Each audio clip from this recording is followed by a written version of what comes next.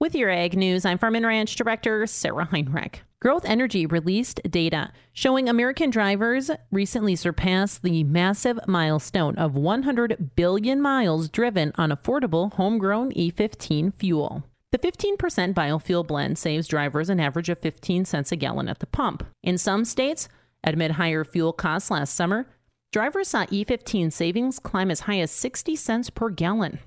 At Growth Energy, we're proud to lead the charge on American-made plant-based fuels, says CEO Emily Score. Adding homegrown biofuels deliver value for consumers at the pump, value for American agriculture and rural communities, and value for our nation's climate goals.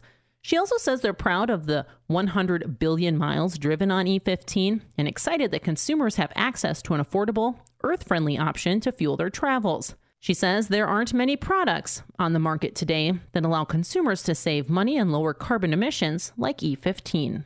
And we'll be back with more Ag News right after this. Let's talk about my good friends at Riverside Building Center in Lisbon, the Tri-State's premier manufacturer of one-piece movable homes. They take the hassle out of home building. They have lots of unique floor plans to choose from, or you can custom design your own. You'll work with the same person from the start to the finish, and Riverside Building Center delivers these premier homes from Minnesota to Montana. Stop by today to see these beautiful homes or visit them online anytime at rbclisbon.com, where you can buy everything from a hammer to a house. That's rbclisbon.com.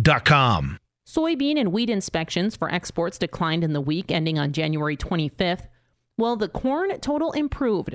USDA data says soybean inspections last week reached 889,717 metric tons, down from 1.18 million a week earlier. That is also down from the 1.93 million tons examined during the same week last year. Wheat assessments came in at 264,666 tons, down from 315,186 tons the prior week, and well below the 446,000 tons inspected during the same period last year.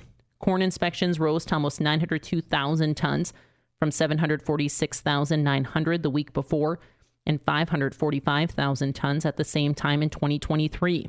Since the start of the marketing year, USDA has inspected 15.6 million metric tons of corn for export, up from 12.1 million last year.